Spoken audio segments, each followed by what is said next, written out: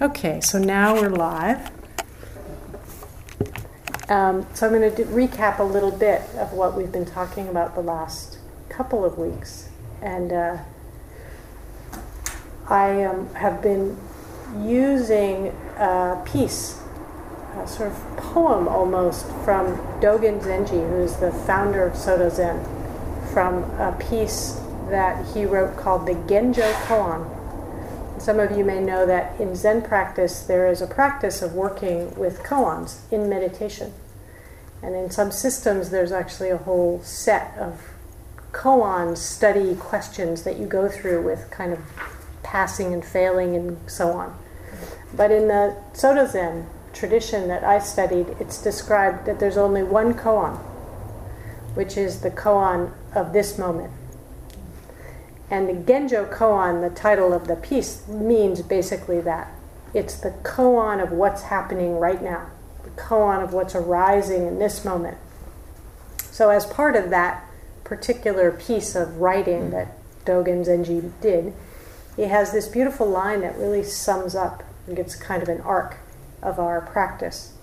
And he says, to study the Buddha way, to study Buddhism, to engage in this practice, is to study the self. To study the Buddha way is to study the self. Some of you may be aware that there is this idea of no self or non-self, anatta, in Buddhist teaching. So what would it mean to study the self? That's the beginning of the koan.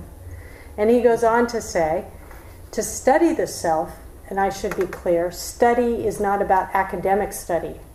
Anandabodhi was telling me she just came from a study retreat in which they were really digging into a kind of studying of suttas. But it doesn't mean cognitive kind of study. This is whole body, whole mind, whole practice, wholehearted study.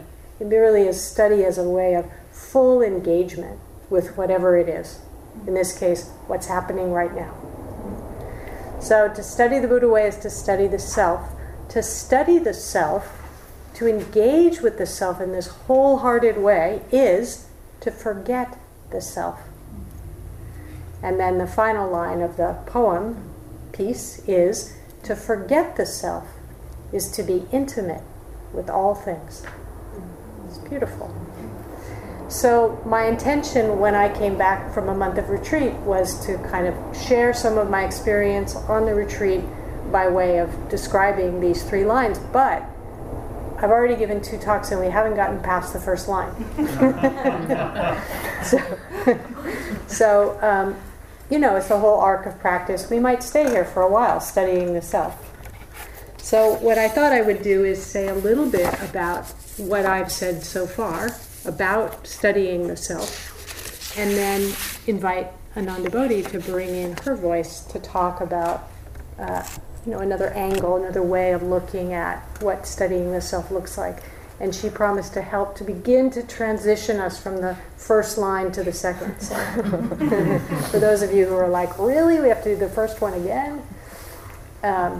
So I've been talking about the last few weeks sort of 3 aspects of the self, or what we might call selfing, the activity of the habitual sense of I, me, and mine.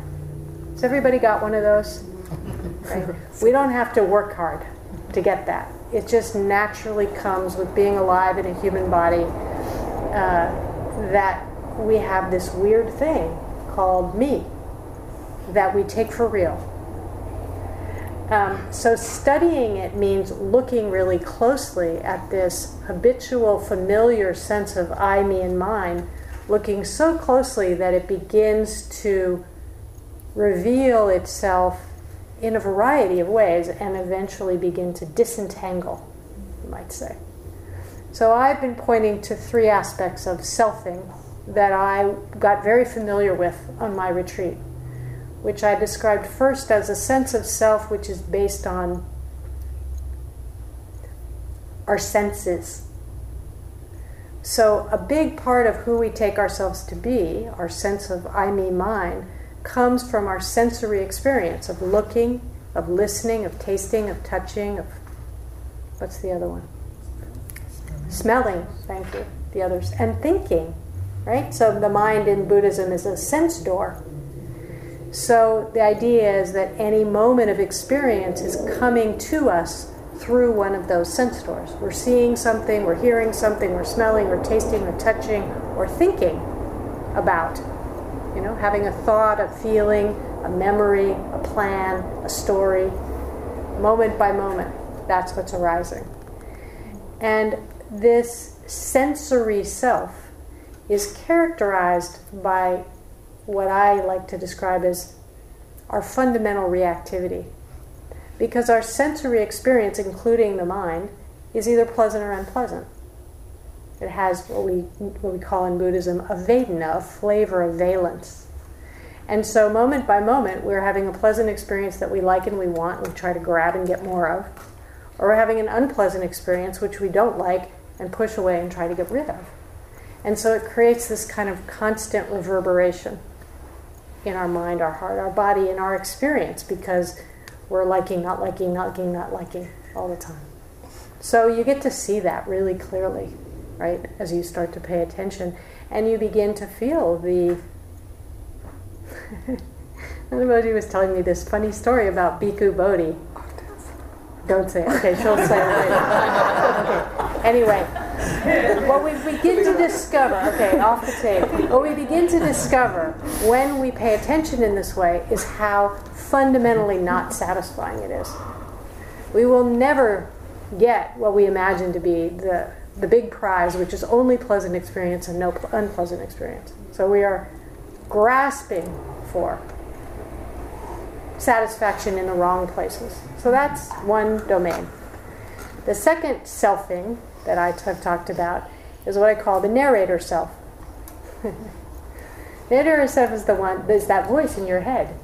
Everybody got a voice in your head, blah, blah, blah, blah. It's just going along and saying, now I'm doing this, and now I'm doing that, and this is how it is, and now the light turned red, and now it's going to do this, and maybe I should do that. It's planning, it's scheming, it's remembering, it's worrying, it's doubting, it's like that. And different flavors for different people, but it's remarkable, actually, if you start to check it out. Like how persistent, how constant, and most importantly, we believe it. We don't even know that it's happening, and it's just chattering away. And whatever it's saying, we are, without mindfulness, just believing it to be true. Mm-hmm. And I told this story, which is worth repeating, of while I was on retreat, walking down the hill and hearing my mind make a comment about a talk that someone had given. It was a comparing comment. And I was in the retreat deep enough that I watched my mind, I heard my mind make the comment, and I literally stopped in my tracks because I thought to myself, that's not true.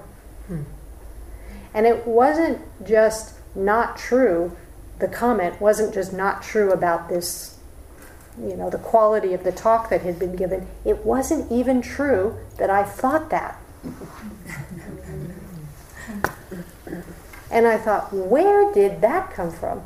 And I realized at that moment that this kind of commentator is just imagining it's running the show, and if I don't pay attention, I just think it's true. And it's making stuff up. It's making stuff up, right? It's just like taking this vast, creative, dynamic reality and putting it in a little box with a label on it and going, this is how it is. So when we start to catch on to the narrator, we begin to see through it, our life begins to become more alive. Right?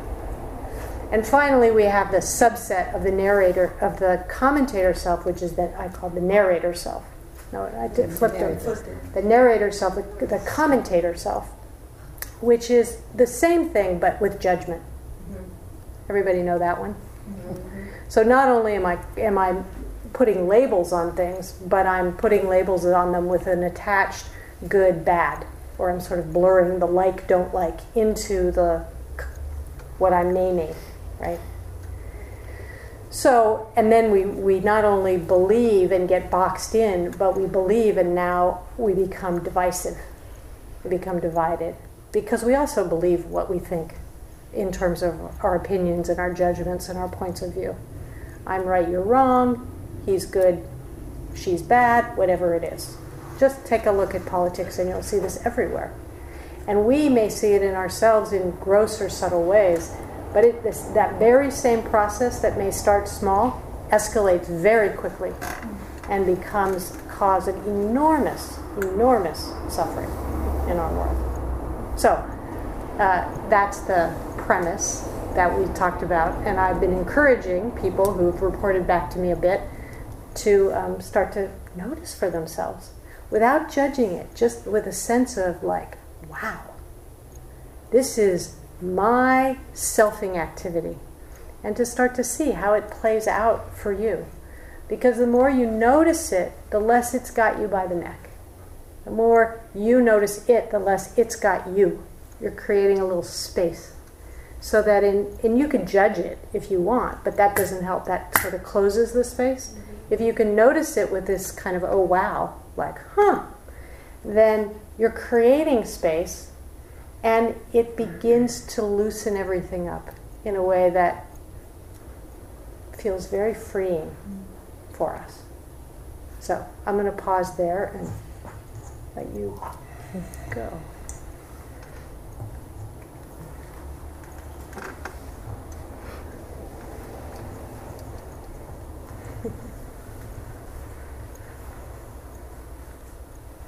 So, Pam's talking about the thoughts that create the sense of self. And one thing that I've noticed throughout my life, even before I came across the teachings on no self, was how so often the inner experience of self and the outer experience of the self being met by the world was very different and sometimes very dissonant. And so I think it's something that begins as a child, that we have our sense of who we are, and then there's our sense of who our mother thinks we are, which is maybe different. And there's that sense like, oh, it's not quite meeting, it's not quite fitting, or doesn't she understand me? So it can start very early. And then recognizing how the world, you're all sitting there looking at me, and I'm here with my robes, my shaved head, and my glasses. So, and I know some of you, and some of you I don't know. So, there's probably all kinds of projections onto me, and I've got an English accent. So I've heard in America that means you're very intelligent and well educated. It's lucky for me, isn't it? I just have to speak, and then you'll have that perception. And so,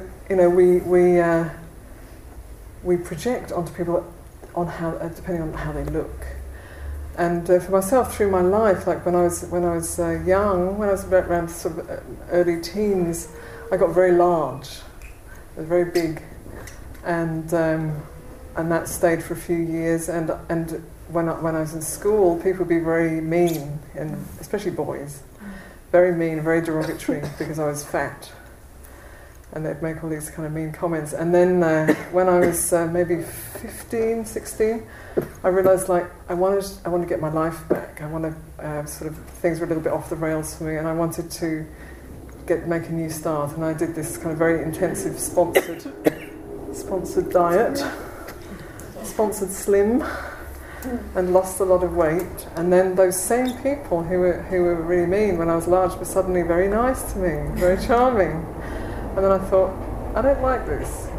I'm the same inside. It doesn't matter what my body looks like. Same person inside. If you want to be mean to me when I'm large, be mean to me when I'm slim. If you want to be nice when I'm slim, be nice to me when I'm large. It's the same. And so I noticed this kind of this bias based on my externals, and inside I felt I'm the same person. And then a little bit later on, and still actually had it quite recently, I would get mistaken for a man, and that was very interesting. So when people thought I was a woman, they would relate to me one way, and when they thought I was a man, they would relate very differently. And that was so insightful. It's like, it's kind of really nice to be a man. You treat me really well when you're a man. People are respectful to me when I'm a man. But when I'm a woman, they treat me very differently. So it was like, it just sort of happened that there was this maybe ambiguity. And I could see the world would treat me different depending on how they perceived me to be. And so 4 of us here in the room, Pam and myself, Carmen and Carol, we've just been, we've just come to the end of 3 days of quite intensive training, undoing racism training. And this is a complex, very complex, very deep issue. And the odd and crazy thing is that it's based on how we look on the outside, and an idea and a projection of what that means, and a value judgment based on what that is. And well, it's very, very deep in American culture, in many cultures, also in British culture, but it's a little bit more hidden in British culture, but it's very clearly present as part of this culture. There's a normalization of racism in America.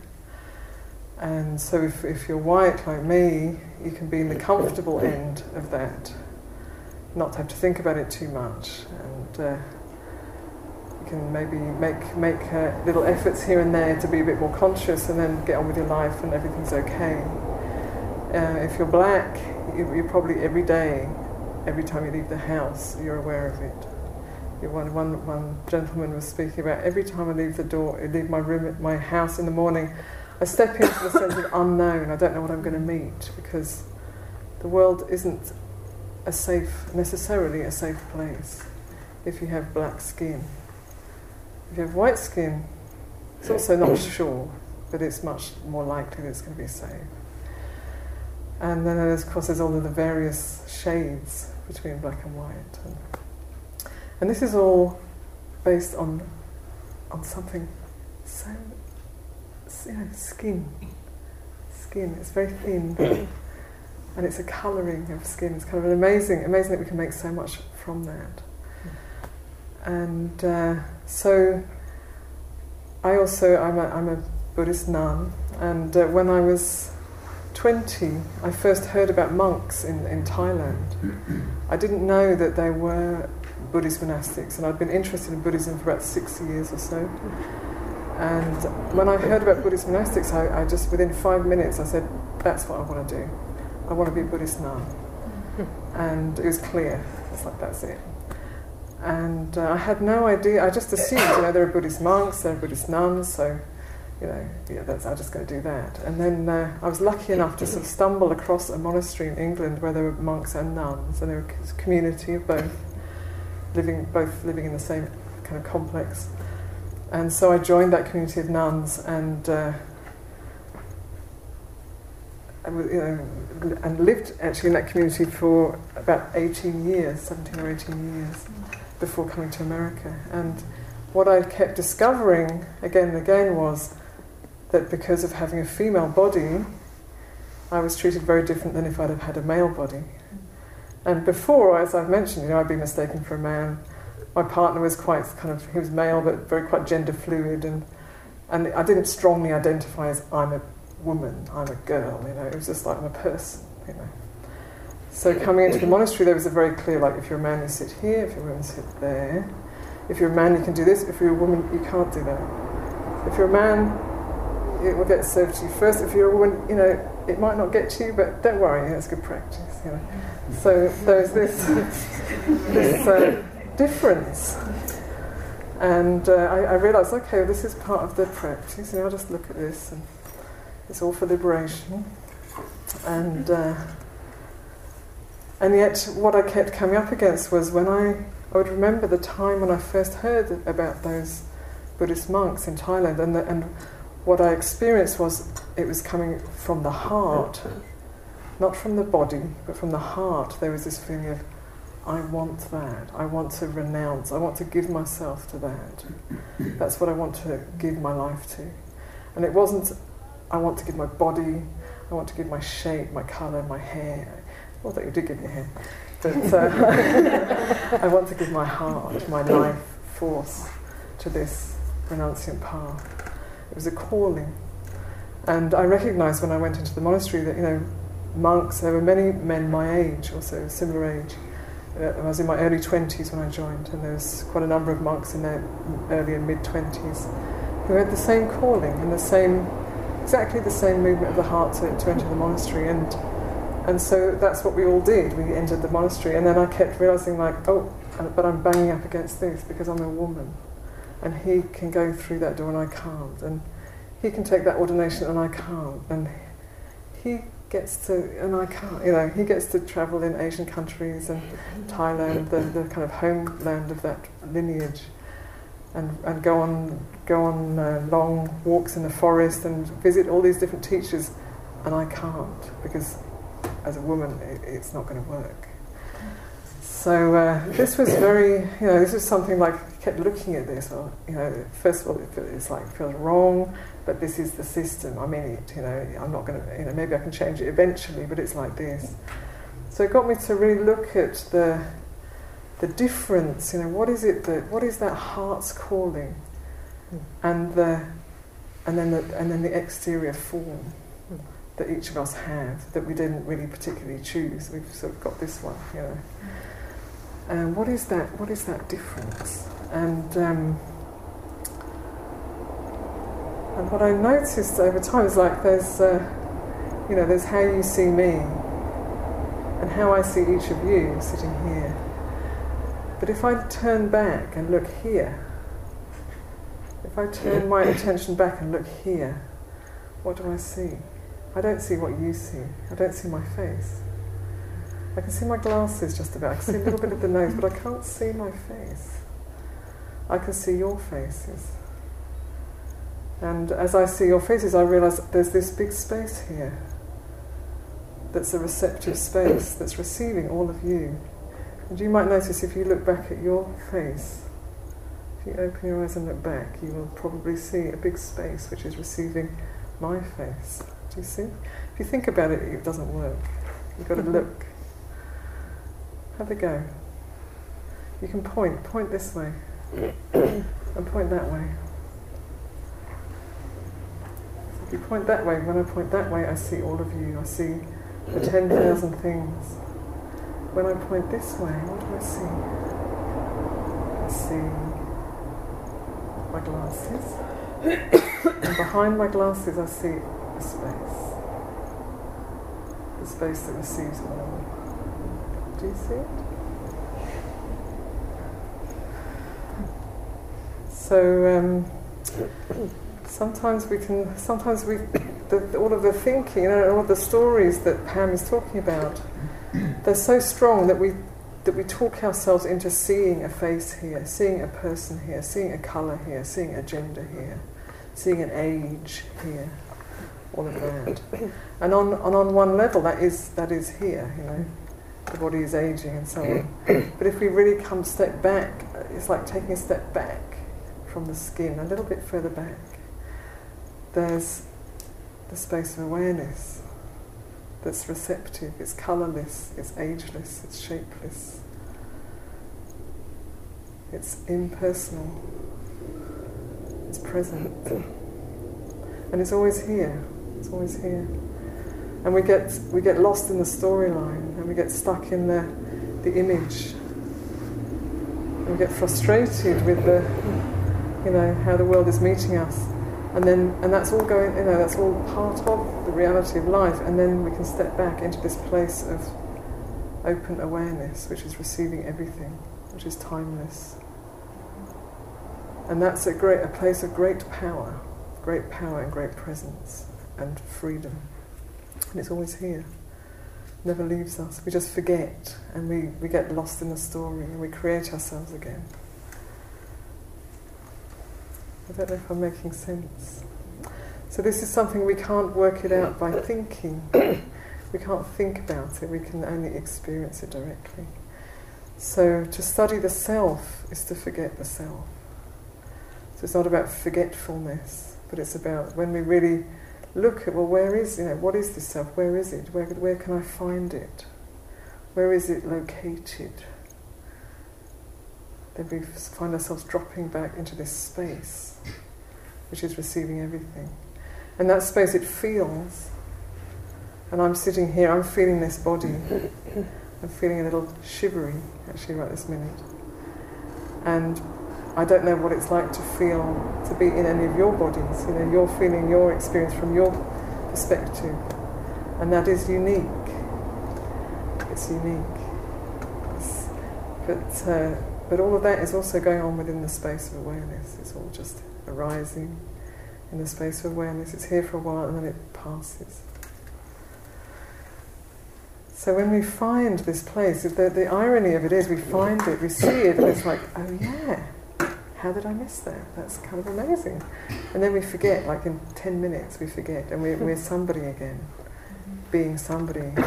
And we're recreating those same old stories in our life, in our relationships, in the world. And we can forget even for a long time. But the beauty of it is this space is always here, the awareness is always here. So we can remember to step back into it, to drop back into that place of awareness. And it's not that it would be lovely if when we did that the world suddenly saw us differently and treated us differently, but that's not usually the case. The world still thinks we are the skin and the bones and the flesh and the hairstyle and the height and the age and the gender. And it's partially true, but we're not only that, we are the awareness, we are the great mind. And in that, you know, when I drop back into the great mind here, the awareness here is exactly the same as the quality of it is exactly the same as any one of you. There's no difference. Only you're looking from there and I'm looking from here, that's all. I get to see your face, you get to see my face. I don't get to see my face. So that place of awareness, it is, as I say, it's a place of great power and great stability. And it's really, really helpful to develop a familiarity with that place. Because the world is challenging. It's challenging to be a human being navigating the world.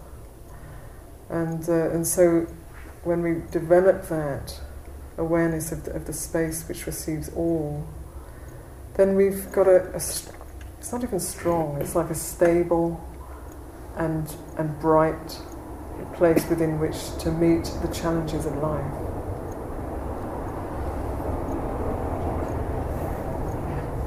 So, because of social structures,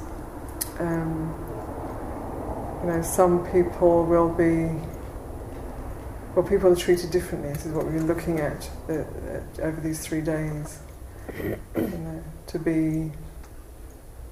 To have various, to have a dark skin colour, or to come from a different background. Different meaning not white European in this culture, is you're met differently, and it's really important. So we have this place of awareness to rest into all of us, regardless of any externals, and then it's really important that we don't think of that discrepancy, that prejudice, and prejudice. As somebody else's issue. So if we're white, this is not somebody else's issue. If anything, it's more our issue than anybody's. So I'm very grateful to Ruth King, who'll be coming soon, because she pointed out to me, because there was a small group of us meeting together. Ruth was one of them, and we were talking about race. It was kind of impromptu, just came up as an issue, and we were talking about having a group of people to talk together about race and what it means to be, racism, and what that means and how that manifests and what we can do about it in our own hearts and minds and in the society. And so I was thinking, oh great, I get together with a few different people, we'll have a mixed race group and we can talk about race. And Ruth said, and I'm always grateful to her for saying it, she said, no, the white people need to get together. The white people need to get together and talk about race, because you've got a lot of work to do before you can come to the table. She was just very clear. And I didn't get that at first. I was like, I don't really want to meet with a group of white people. I want to meet with a mixed race group, you know. And then she was like, no, because the white people need to understand what we're doing to keep recreating this situation. And so a small group of us formed to speak about this, and we would read a book on various different books we read, Waking Up White and White Like Me, and a few others, and then discuss, you know, together, these white people discussing our blindness and our clarity and what is going on in the society and why.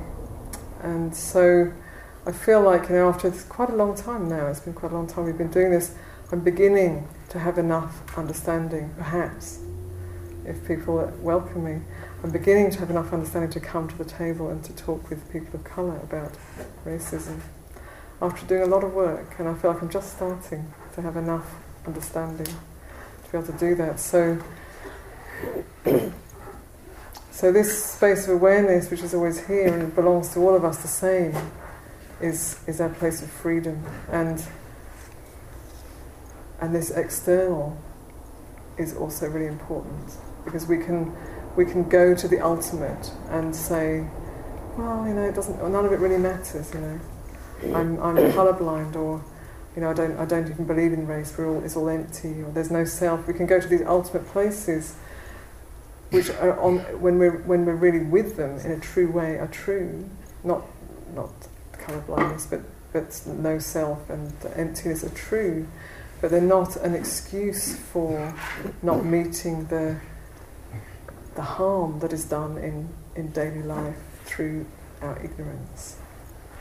They're not an excuse for that. So I would like to pass on the legacy of Ruth King and say to everyone here who's white, get together and to discuss and learn about racism in America, and what your part of it, you know, what each of our not you, but each of our part of that is, so that there can be more consciousness and more sharing of the burden of this creation of this society. So one thing that became very clear at the end of these 3 days, just finished at 5. One person who was working at Spirit Rock, a woman of colour, was saying, she just expressed how heavy it has been to hold the protection of white people. There's a sense of like, we've got to protect white people from having to hold this reality. It so touched me when she said that. It's like, oh my goodness, you know, this woman's been holding that so that we don't have to feel it. And that's not right. So we have to actively seek out, what does it feel like? What does it feel like to be part of a racist culture? Because we are, as living in America. What is it like? I'm not even American, but I live here, and I feel this is as much mine as anybody else's in this country. So what is it like? What does it feel like? What does it feel like to take on some of that burden that that person's carrying, or those people are carrying, and take it on myself and feel the dukkha of it, you know? It's an act of compassion and of wisdom, really. So I wanted to point out the place of awareness, because that's the place where we have strength, where we don't have to defend ourselves, where we're the same as everybody else. And then there's the manifest, the sentient, the conventional experience, where we all hold different places of privilege, different places of access and agency. And it's really important, especially for the white folks in the room, which is not, you know, it's significant, but nice to see that it's not necessarily a complete majority. That we learn about it, that we educate ourselves about it, so that we're not unintentionally causing harm, which we will be doing if we're not aware. It's kind of inevitable. So sorry if that's a little bit of a lecture, but I wanted to just convey that, particularly those two places of, the experience of being in the world with this particular form, whatever it may be, and the place of emptiness and presence that's always accessible. So I offer that tonight. And we have a few minutes for Q&A if anyone would like to share or ask anything. Very happy.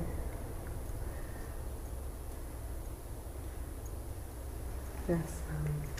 Just a kind of comment. I think maybe it's sometimes forgotten that no matter sort of what the race or color, when a person's in predominantly their own community, that they can easily become racist. I don't think it's.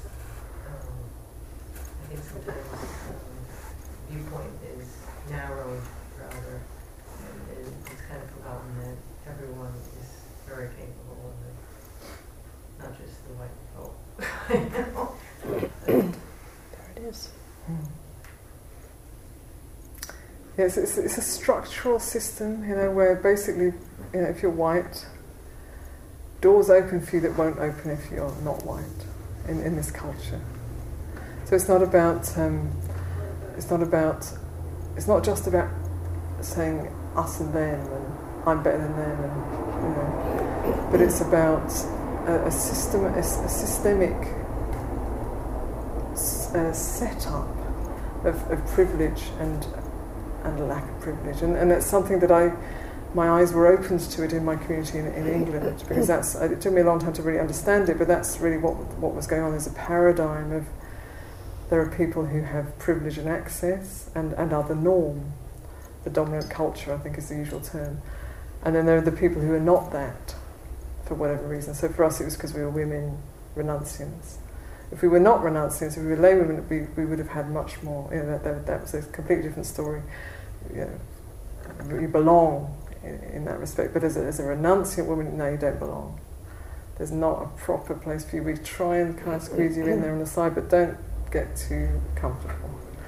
So it's a paradigm of dominance and subordination was the word Ruth used, and that plays out, and it's never the case. If you look carefully, it's never the case that there's people of colour who are in that dominant position and white people in a subordinate position.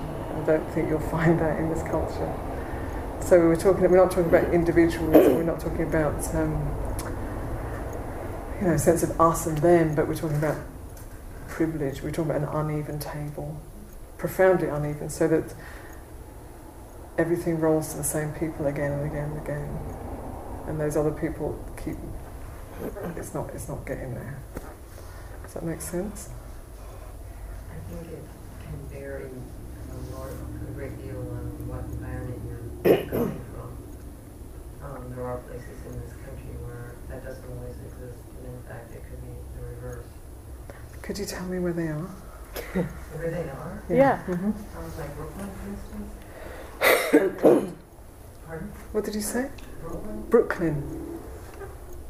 I haven't been to Brooklyn. So I think one of the things that I heard in the course of the training that we were just in is that part of the dominant culture paradigm is to see everything from an individual standpoint. So, and particularly those of us who are white don't like to think of ourselves as racist because we have associated racist means bigot, and bigot is bad, like mean, ugly. The word, we came up with a bunch of words during our training. It's like quickly goes to racist is like Donald Trump, KKK. So, but that's not what we're talking about. We're talking about I think you might consider that a person of color could be bigoted or more bigoted even than a white person. That's possible. But racism is a system. And it's a system of power and privilege which consistently has white at the top and dark at the bottom. Mm-hmm. And so even in Brooklyn, I have a daughter who lives in Brooklyn. White is at the top and brown is at the bottom. And this is true in the U.S. It's also true in other places. But it requires a kind of shift in perspective, because I think many of us are used to I, me, mining. We're used to saying, wait, I'm not like that. And nobody is saying you or me as a white person or Anandabodhi as a white person is that. But we are saying that there's a system of that, and that it's very common. It took me a long time to wake up to actually, as a white person carrying the privilege of having the norm for white be at the top, I didn't see it. I didn't have to. I just went along with my business. And it wasn't until I began to listen very closely to people who were darker than me. I'm a dark-skinned white person, right? But still, there are people who are quite a lot darker than me. And to hear their stories, to hear about the fear of what's needed before leaving the house, to hear about the guy in our group who talked about when he was commuting from San Francisco to Sausalito over 4 years, maybe? Is that right? Something like that. He is a black man. He got pulled over by the police 32 times. 23, sorry. I do a little number. 23 times. That's a hell of a lot. That's a lot more than I would get pulled over. Period. So, but I don't have to think about that because I'm a white person. So it's a kind of educating ourselves. And I love the way that you presented it. But for me, there's something very right at the heart of the Dharma here, which is that waking up, having real insight, is being willing to see something from a completely different perspective. And when we are entrenched in our particular views and beliefs and perspectives, then we only see things one way. And at least one of the insights I had on retreat was insight itself is always a surprise. Like I'm looking over here and it comes in over here. So this turn of perspective is part of a waking up. It's actually we come to see things differently. And I know for myself there's a lot of defensiveness. Like, not me. And really it's that bad? Mm-hmm. And it was a kind of slow learning, both book learning and relational learning, for me to slowly begin to turn. And the beauty in the turn was that I think I'm seeing things more clearly.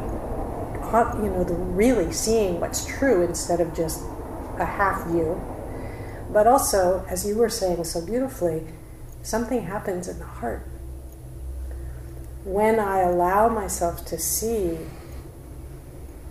the level of suffering that I was blind to, my heart breaks in a really good way. Right? And particularly if the pain that I see is pain toward people who I love, who I deeply care about, then it becomes our problem, not their problem, and not something I'm willing to continue to be blind about. Because we all suffer for this, just in different ways. So there are different roles we play in trying to shift something that has been excruciatingly painful as a historical part of our country. And continues to be. And continues to be. We see it's happening, blasted over the news at this particular moment in history. We have really a moment here to all use the news to wake up. And to wake up, as Anandabodhi said so beautifully, by going, what's happening over here? And it takes a lot of humility, and it's quite beautiful as the heart starts to crack. And I'm aware that I ran over last time, so we have to stop. Do you have a short dedication? Yeah. In the dedication, Erica, who's one of our Sangha members, had surgery on Friday, and if we could just keep her in our Great, thank you, Maggie. especially for Erica, for her healing. And for all beings, may we all realise our true nature, our true potential, and may we live from that true potential. So any merits that we may have generated through our practice, through refraining from doing harm that may have arisen in our minds, through actively doing good in the world, through body, speech or mind, and through purifying our hearts and minds through the meditation practice. Any merits that may have been accumulated this day and throughout the whole of our lives, may these merits be shared generously and abundantly with all beings.